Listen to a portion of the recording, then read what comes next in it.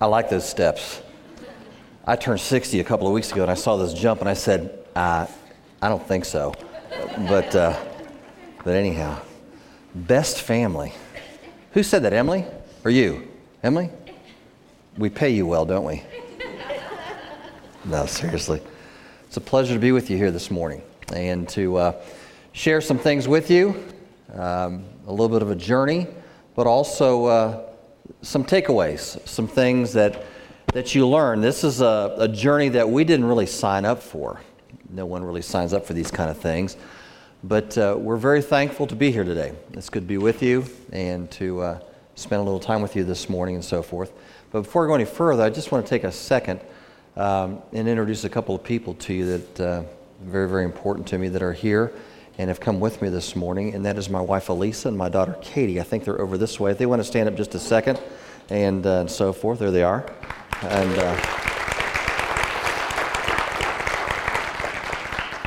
we're very thankful to be here, sharing some time with you guys and having a chance to talk. You know, 5.5 years ago, or something in that neighborhood, it was a day kind of like a lot of other days, March the 25th, 2014. And there was changes going on. There was different things that were going to happen in our life. But on this particular day, it was a day when, as somebody has described it, kind of like a perfect storm. Katie had some physical things going on and was on the mend from that. And there were some relationships that had ended up being counterproductive, and they all kind of were crashing in on one given day. And on this day, and Katie was at school. In fact, I was one of her teachers that morning. And so she came up to me afterwards that there was a relationship that had gone south that day. She had been, as we found out as time went on, weeks and months went by, that really she had been the recipient of bullying from somebody who was in a trusted position. And yet everything was crashing in. And she came up to me on that morning and she said, she said, Dad, she put her head on my shoulder a little bit. She said, Daddy, she said, I just don't think I can be here today. I told her, I said, go home. Go on. I'll sign you out later. That's one of the benefits of having your dad as a teacher. He just signs you out and off you go. But on that, I said, yeah, I'll sign you out. Don't worry about it. Go ahead. Go on. So she left, and a little while later, I went over to a planning period, walking over there, and I was stopped by the guy who was the headmaster. He stopped and he said, this may mean nothing. He said, but somebody heard somebody who heard somebody who heard somebody that Katie said she was so upset she just felt like hurting herself today. I said, okay. So I made a beeline, went over, picked up my phone, called Katie, and she happened to be at her brother's house, who was about 5 or 6 minutes away. And I told her, I said, Katie, what's going on? What's happening? What's taking place? What's going on? And she said, nothing. And I said, I mentioned what somebody thought they heard second, third hand. She said, oh, Dad, that's crazy. Nothing in her voice, nothing whatsoever that would suggest something alarming. There was no pattern of some kind of strange behavior. She was not a depressing kid. She's a smart kid, very active kid, athletic kid. The kid's been playing, not that year, but she'd been playing soccer since she was 4 years old. She was tough, man. She was tough. I don't know if any soccer players are out there. Anybody ever played soccer out here before? Anybody? Okay, yeah, you know what I'm saying. She was tough. When she was 4 years old, she learned, those of you who have ever seen soccer, played soccer, whatever, she learned from a family member how to dip her shoulder at 4 years of age and take the opponent out. I'll never forget. She was 4 years old in this mixed league, little boys, little girls, and they were all doing it at halftime, sitting around with their little sippy things that they do at that age. And I'll never forget it. The coach was saying there as they were all sucking down juice, he said, Katie, I need you to do me a favor, honey. He said, I need you to take it easy on not so rough on the second half because the mommies on the other team are complaining that you're hurting their little boys. So, she had stamina about her, so she was not a weak individual. But on this day, things were a little bit different. Things were tough. Things were moving in. Things were kind of crashing in. And she said, no, I'm fine. I talked to her brother. There's no anything. Nothing. But about 25, 30 minutes later, I get a call from my wife as I'm sitting there. And I could tell something was wrong in the tone of her voice. She said very quickly, she said, Katie's gone. I said, what do you mean gone? What do you mean gone? And she said, she shot herself and she's gone. And in that moment of time, as I'm listening to all these words, I'm rising up, running down to a school office, trying to be as quiet as I can because there's kids all over a hallway, not trying to create a scene, but I get someone to take me to my son's house, and my wife and my son are standing outside. Everybody, we were beside ourselves. And all we know is she's in there and she's gone. My son had gone back in to check. And I'm cutting through a lot of the different details, but to let you understand the horror and the horrific moments that transpired there. And all we knew was she was gone. The law enforcement would show up a few moments later, just shaking their heads. EMS would come right after that. And there would be voices in the distance that basically said, we heard faintly, that says, we have a pulse, she's alive. Things turned on a dime, but yet it didn't deny the horror of the moment, the pain that we faced. And the thing that we have to understand is that where did all this come from? She would be rushed to the local hospital within the hour. She would be life-flighted to Memphis, where she would spend the next several weeks as she balanced between life and death, agonizing. We're not even knowing what's going to happen, what's going to take place. That night, as we had gone into Memphis, she had had several surgeries that day. We were told by one of the chief surgeons, an older gentleman, I'll never forget his face. You could tell he wasn't doing the block. And he told Elisa and I, he said, listen, he said, this is probably the most horrific wound I've ever seen. I'm thinking, this is Memphis. You got to get out more often, man, is what I'm thinking. He said, no. He said, he said, this is terrible. And he said these words, and we had no clue what he was saying, but we would as time would go by. He said, the only thing I can think of that would give her any semblance of life, if she's able to make it, is a face transplant. And we kind of looked and we said, what is a face transplant? You know, in your head, you're thinking, you take somebody's head off, you put another head on. We had no idea. And when my wife and I said, what's a face transplant? He said, he looked at us and he says, don't you guys ever watch Oprah? And my wife, those of you who know my wife, the kind, quiet, gentle woman that she is, said, no. We're school teachers. We don't have time for Oprah. But you know what? 5 weeks later, we gotten a call relative to the Cleveland clinics. We're life-flighted back up here to Cleveland. And over the next 3 years, touch and go, back and forth, between life and death, lots of pain, lots of agony, lots of horror, lots of suffering. And yet she would, in the spring of 2017, be the youngest recipient of a full face transplant in the history of the United States. Many, many people have seen this story all across the globe. And the story is really, really interesting, and the story is really frightening, and it's a lot of scary stuff. But if it was just that story that this morning was about, I think we would be missing the mark, and I would be remiss to leave certain things out. And that is, how does something like this happen to a family? How does something like this happen to anybody's family? Especially when there's no signs that everybody says, yeah, there had to be signs, there had to be this. Sometimes there are and sometimes they're not.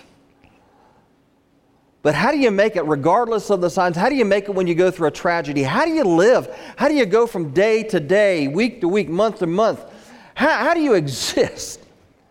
And some of you are sitting here because everybody's a beautiful person here this morning. I haven't seen any ugly people here yet today. Gorgeous group, wonderful people. You know, but how in the world do you live through something like this? How do you live through anything that is pain and trauma and suffering in your life, whatever it might be?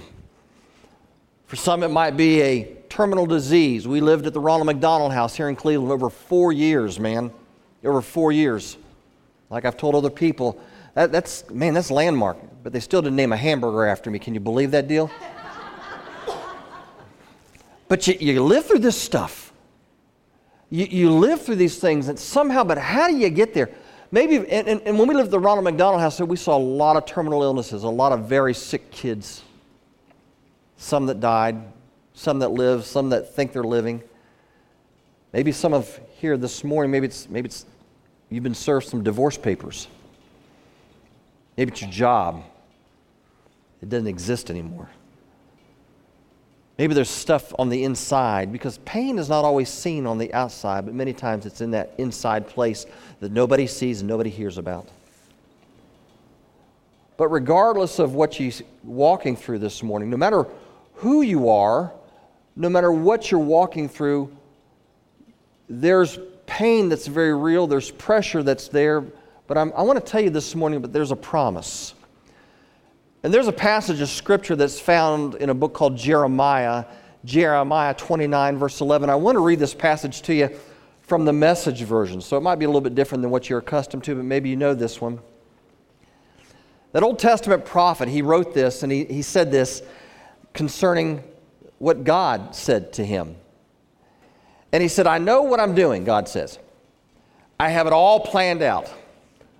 Plans to take care of you, not abandon you, plans to give you the future that you hope for. How do you live the next day? How do you go from here to the next moment, the next week, the next month, the next year? As we consider the idea of pain, pressure, and a promise, I want you to think about something. If you look at that scripture and you see that passage in verse 11, there's a word that says no. Everybody say no. No. There's a word no there. And it's a word that's used a lot of times in Scripture. And it speaks of gaining information. It talks about, it's used of God's understanding of people as well as people's understanding of God. It's the knowledge of God, of His creation. And that's that nothing can be hidden from His understanding. I mean, think about it this morning. His knowledge extends to our relationships, to our tendencies, to our thoughts, to our actions, to our emotions, to our behavior, to our talents. And in Jeremiah chapter 1, verse 5, in that same Message version, it says this. God said this to Jeremiah. He said, listen, He said, before I shaped you in the womb, I knew you. Wow. Wow. Today, everybody has reveal parties. Guess what we're having? Guess what we're having? Years ago, it was just like you got one and you were stuck with whatever you got. There was no trade involved. But God says, before I formed you in the womb, He said, I knew all about you. Listen, anybody who's got that kind of insight, anybody who's got that kind of information, I think knows exactly what's best for us and exactly how we need to fit into this world. Look at the word plans if you're looking at that scripture in Jeremiah 29:11. The word plans that's used there. In its original form, it carries the idea of creating something new. Think about that for just a second. Creating something new, something fresh, something that's adapting, something that's adjusting. So, okay, Rob, so how does this relate to my life and the fluid circumstances that we all live in? Be they good or be they painful? What's that do with me today? I'm 15 years old. You know, I've got the tiger by the tail. I got the whole world in front of me, man. I'm going to map out my future. But God says, I know the plans I've got for you. I've got plans for you. And there's things that are flexible here. Think about this. God's plans are never cast in concrete. March the 25th, 2014, that day has come and gone, but what happened that day, you're thinking perhaps life is over, it's vanquished. Maybe what you're going through, whatever it is you're walking through, you've been walking through, you're thinking everything's toast now. It's whatever. But God's plans for your life are never set in concrete. They're flexible. They're adjustable to our lives and our circumstances that are always changing. I mean, it's easy to think that God has only one perfect, narrow plan for your life. And that if something happens, though, if something falls up, if you mess up or the bottom falls out, maybe you weren't anticipating the difficulties that you're going through or that you've been through.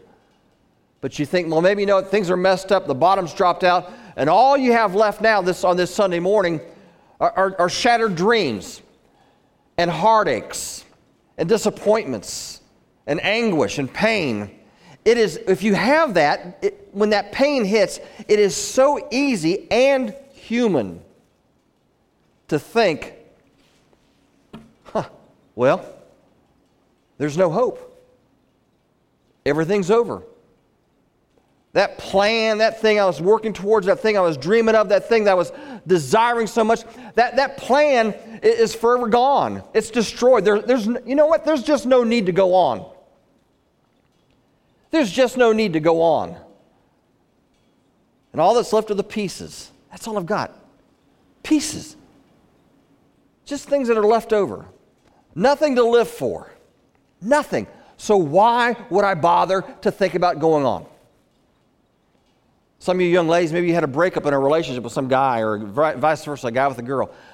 Ladies, I want to tell you something. Young ladies that are here this morning, let me just tell you something.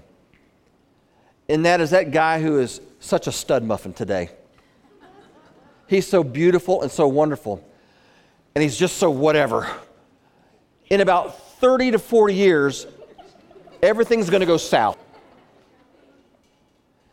Guys that, well, I'm not going to talk about the ladies because ladies never age. That's why women build statues about me, and when I don't mention their age, I'm just teasing. But I want you to hear something this morning. God does not have just one perfect plan for any of us. Bottoms do fall out, tragedies do happen, pain occurs, pressure occurs. God doesn't have just one perfect plan for any of us.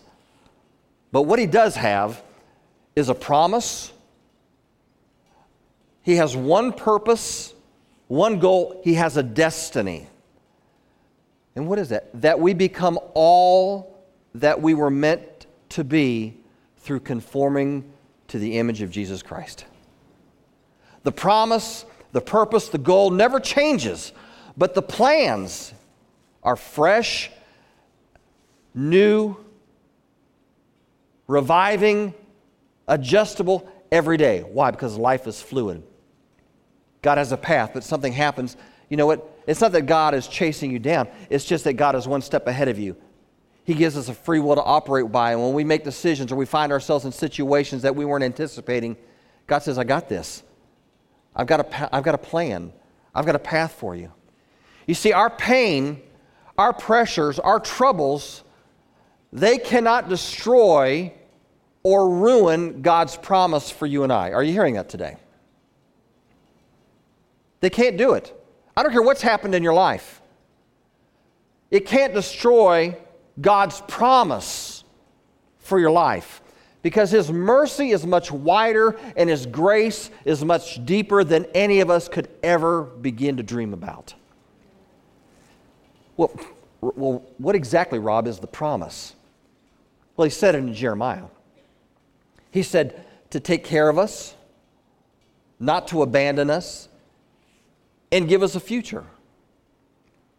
Now, I don't want to get all scholarly on you here and philosophical, but other translations of this passage in Jeremiah, they use the words prosper and not to harm us.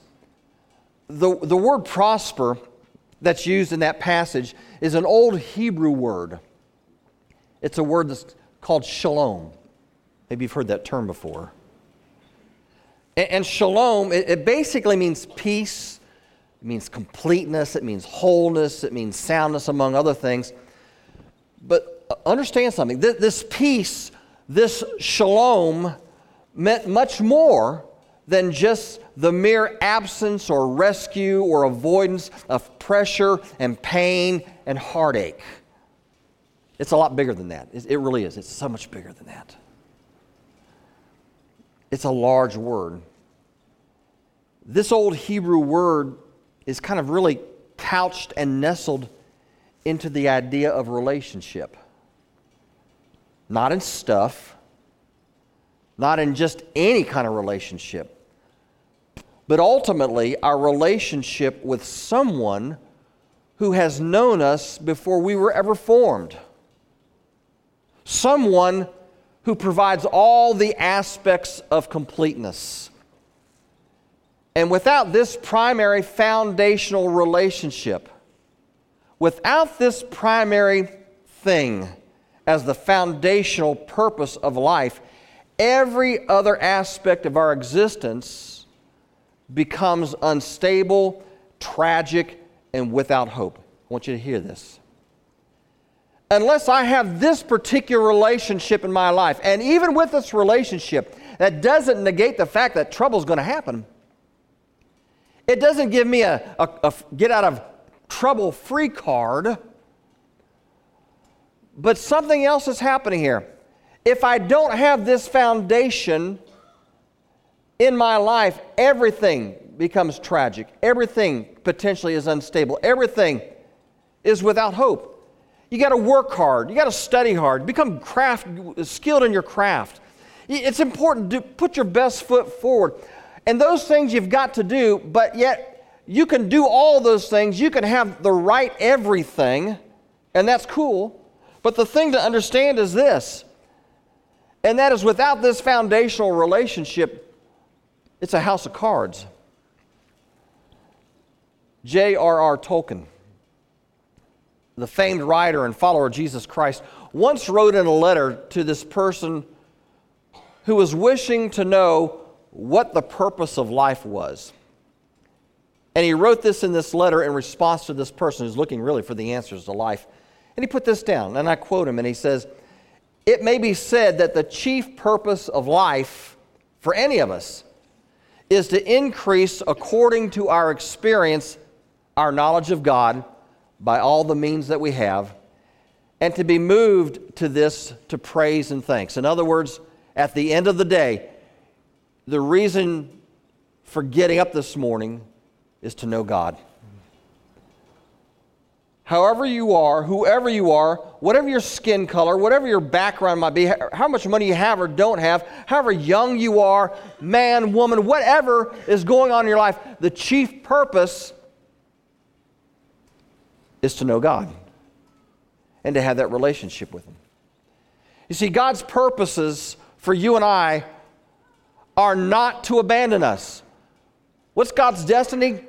Is not to abandon us, or to harm us, or for evil, or to ruin us, or to even give us a raw deal. Or even to let our pain go to waste. Rob, how did you and Elisa and the family make it through this? I wish I had answers to that other than this. That without Christ, we're sunk. And even on good days and bad days, it's been a test and it's been trial. But to realize this is that God's not out to mess up your life. God's not there to give you a raw deal. You know, the catch thing nowadays is, well, you know what, God let this happen. And we say it with such a flippant way, like the handle on a pot. And it comes across literally as though God is some sort of weak-kneed individual.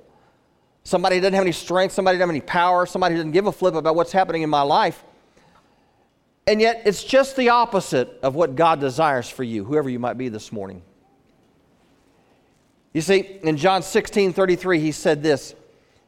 He said, "I've told you these things so that in me you may have perfect peace." He said, in this world, you're going to have tribulation and distress and suffering. But He said, be courageous, be confident, be undaunted, be filled with joy because I have overcome the world. Get this, Dick Tracy, life is messy. Life is messy. Life is not what you see on Facebook all the time, where all the guys are good looking. All the girls got their hand on their hip and got the duck lips going out. And that's just the 50-year-old men and women doing that kind of thing. If I do this too long, it hurts my hip, so I got to be careful, you know. But you see, life is messy. And many times, it can be tragic and very unfair. March the 25th, 2014, in the back of our head, we've got to be thinking, where'd this come from? Sometimes trouble telegraphs you, and sometimes it's like a snake hidden in the grass. It snaps at you. You just don't know. And yet, in this passage, he gives us a heads up. He says, listen, you're going to have messy things in this life. Unbearable pressure and pain. In fact, the word tribulation that's used right there in John 16, it's a word, it's a fantastic word because it literally describes a squeezing, a pressure to oppress, to squash, to hem in, to crush. Guys, I want to tell you something this morning, and that is this. I've said it many times to many people over the last several years, and that is that pain is our common denominator and pressure a too frequent companion. We all may look differently. We may come from different backgrounds. We have different flares. We have different accounts. We have different skill sets. We have all kinds of different things in our lives. But there's one thing everybody in this room has in common, whether you want to accept it or not, and that pain is our common denominator, and its twin brother, pressure, is too frequent a companion. And too often these ugly twins are squeezing us like there's no tomorrow, no future, no hope, no remedy, nothing beyond this moment, making us feel as though these two things, pain and pressure, have won out. They've messed up the day. They appear to have won. And so our mind says, you know what, perhaps if we just end it all, I'll be free of their ownership. Let me quote my daughter Katie, who has said this many times, and people across the globe have heard these words. Remember this: do not choose a permanent solution for your temporary problem. Hear this morning, folks. From our view, suffering, pain, pressure are senseless. We blame God, we blame others, we even blame ourselves. The bruises, the nightmares, the questions and scars seem to be all that we know and feel in our lives. You see, we don't get to define. My wife and I and our family, we didn't get to define what pressure would be. You know what? Even people who follow God, yeah, they're going to have trouble, but it's only going to be but so far. It's only going to be but a certain level. We don't get to define what our pain is or could be. We can't dictate the terms of suffering and pain, because if we did, it would no longer be called pain and suffering. Realize this Sunday morning, there is something, but better yet, there is someone who transcends that pain that you're walking through, we've walked through, we will walk through.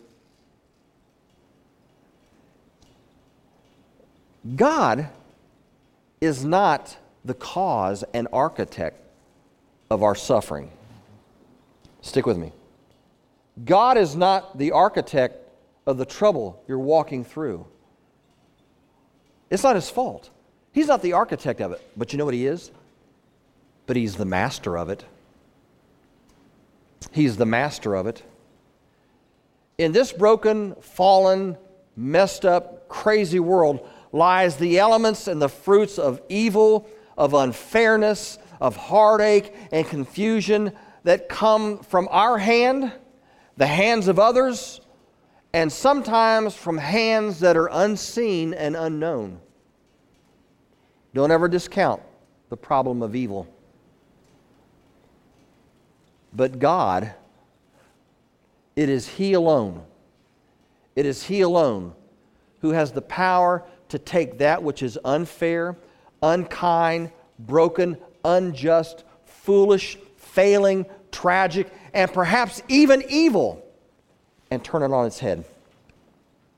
He alone can take the elements of our trauma and our pain and turn them into pastels and oils that He can paint on the canvas of our very lives, and paint a masterpiece that would never be seen if left solely up to you and I. Pain and suffering, if left up to us, would look a lot different. It would come up a little softer. it wouldn't hurt quite so much, nor would it cut quite so deep. But yet it's God who can take the pain and the pressure and the ugliness and the mourning and turn it into dancing. You didn't know you were getting a free dance lesson this morning, did you? He can take the pain and the sorrow and the heartache that feels like hell itself, and you are ready to end whatever this morning. I'm not just talking to the 16, the 18, the 20-year-old. I'm talking to the 30, 50, 60, 70-year-old that you're thinking it is not worth going forward. But God is the one that can take the mourning and turn it into dancing, who presents joy in the morning after our tears have filled our night times. And somehow, bring beauty out of the ashes of our lives. Pain and suffering to us, to me, is meaningless all by itself. But to God, it becomes a tool that can become a masterpiece. Hear me today. Hear me. This is hard. This isn't easy what I'm saying, but it's true. Instead of our tragedies defining who we are and saying, this is all that's left, man. This is all that's left. You know what they are? That thing that's broken your heart, in reality, they are crude and broken elements in the hands of the master painter. Our lives don't have to stay forever on the shores of an impossible-to-cross Red Sea tragedy. You feel hemmed in, you feel pressured, you feel like this is it, but I'm telling you, this is not an end. Today is not an end. The thing to realize is this, is that there is someone in our midst this morning. There is someone in our midst who's with us every day that is able to carry us through what we're going through and across to something more than just our troubles. Noted pastor Tim Keller made a statement about this guy from the Old Testament named Job. He said this, and I quote him. It's kind of cool. He said, you know what? He said, Job was a guy who had a lot of troubles. He lost faith. There was death. There was destruction. There was all kinds of stuff. And he didn't ask for it. It happened. But Keller says, through it all, Job never stopped praying. He said, yes, he complained, but he complained to God. He doubted, but he doubted to God. He screamed and yelled probably, but he did it all in God's presence. And literally, no matter how much agony he was in, he continued to address God. He kept seeking him. I'm talking to somebody this morning. Job kept seeking him. And in the end, God said, Job triumphed. Not because Job's heart and motives were always right, but because Job's doggedness in seeking the face and presence of God meant that the suffering didn't drive him away from God, but towards God. Big difference. Rob, how have you and your family made it through these past several years? You know what? I have a circumstance that would legitimize a logic that says, I have every right in the world never to trust God again, to run away from Him. But where am I going to go? Where are you going to go? Where are you going to go? What are you going to do? My troubles either drive me away from Him or towards Him. And that made all the difference. That made all the difference for this guy named Job. Job never saw why he suffered, but he saw God, and that was enough. You know, Job, he did not have the book of Job to turn to. Think about that. 99.99999% of the time, God is not going to wake you up in the middle of the night and say, listen, let's sit down and have coffee together because I want to tell you why you're going through what you're going through. Maybe you find that out, and if you do, I'd love to have coffee with you and find out what He had to say. But God usually doesn't tell you why you're going through it. But remember this. Do not forget And let us remember that there is a promise. There is a purpose. There's a destiny to our existence of why we're living. And it is Christ Himself. To realize that no matter the circumstance or the trouble, we are known by Him and that we may know Him above all things. Man, it is not the accumulation or the possession of something, nor the affection of someone, or the attainment of some special status that defines who we are. Because if it is, as long as you got the stuff, you got the guy or the gal, or you are the director of this, that, and the other thing, all things seem to be cool. But what happens, not if, but when the bottom drops out and the shoe drops? What are you going to do? What takes place? What defines our very existence? What completes us? It's life. And that life is Christ Himself. So what do we do now, Rob? Where do we go from here? Well, let's start a journey. Let's start a journey of moving towards living life. You can, you know. Proverbs 18:9 out of the Amplified Version says, use every endeavor to heal yourself, lest you're a brother to him who commits suicide. That's what it says. Man, use all the tools. You have troubles going on in your life right now. Use all the tools. Use all the tools to get better, my friend. I don't care what they are. Medicine, prayer, counseling, doctors, faith. Use it all, man. Baby, use it all. Why? It's there as a tool to be helped by. One baby step at a time. There's a destiny for your life. One that is beyond your current situation where you are this morning. I don't know what's going on in your life. God does. There's one destiny for your life that's beyond this moment in time. And God communicates His plans so that you can be an instrument of blessing wherever you are, wherever you go in this world. Psalm 33, verse 11, out of the Message version says this. It says, God's plan stands up. But I thought you said the plan changes. Oh, the plan can change. But when there's a plan, it's still good. But if something happens, it doesn't change the destiny. Why? Because ultimately the destiny that God has for you, as it said here in Psalm 33:11, is that His plan stands up and all His designs are made to last. Every day is a blank page that you're responsible for filling. With your thoughts, with your words, with your actions, by letting Him lead. And it is so important. Your life has extraordinary potential. Young people, listen to me this morning. Your life has extraordinary potential. Senior saint, your life has extraordinary potential. Everyone within the sound of my voice, you know what you are? You're a gift. You are a gift. And trust every moment of every day to God so you can learn how to act like Him. What will you choose today?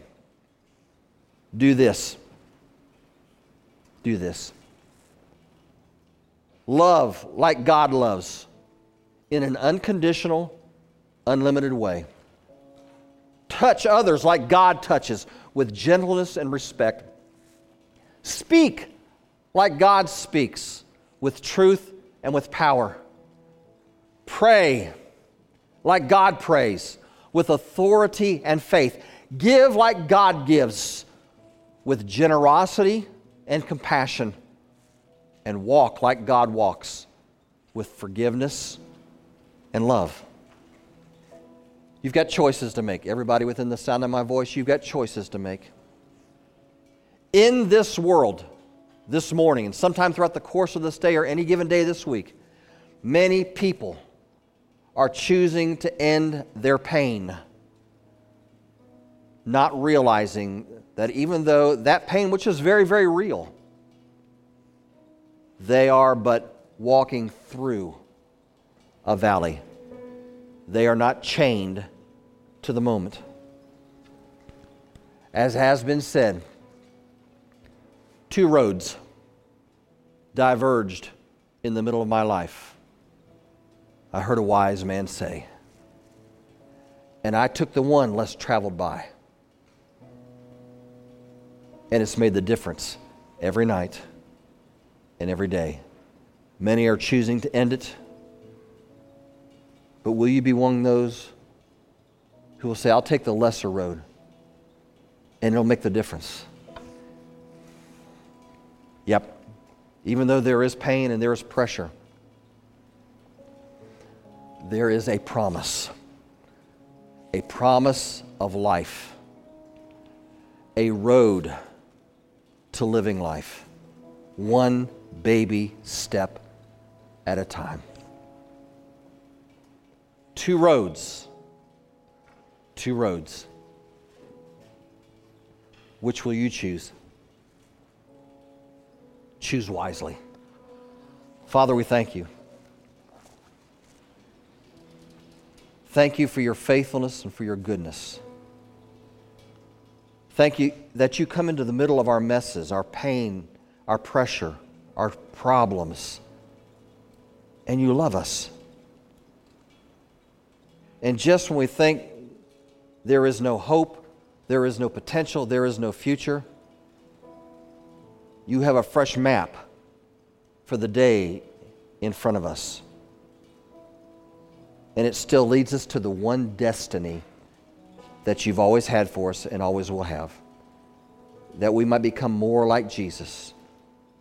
God, that we would realize we may know you and realize we are known by you, and that you will never leave us nor forsake us, no matter how bad it looks.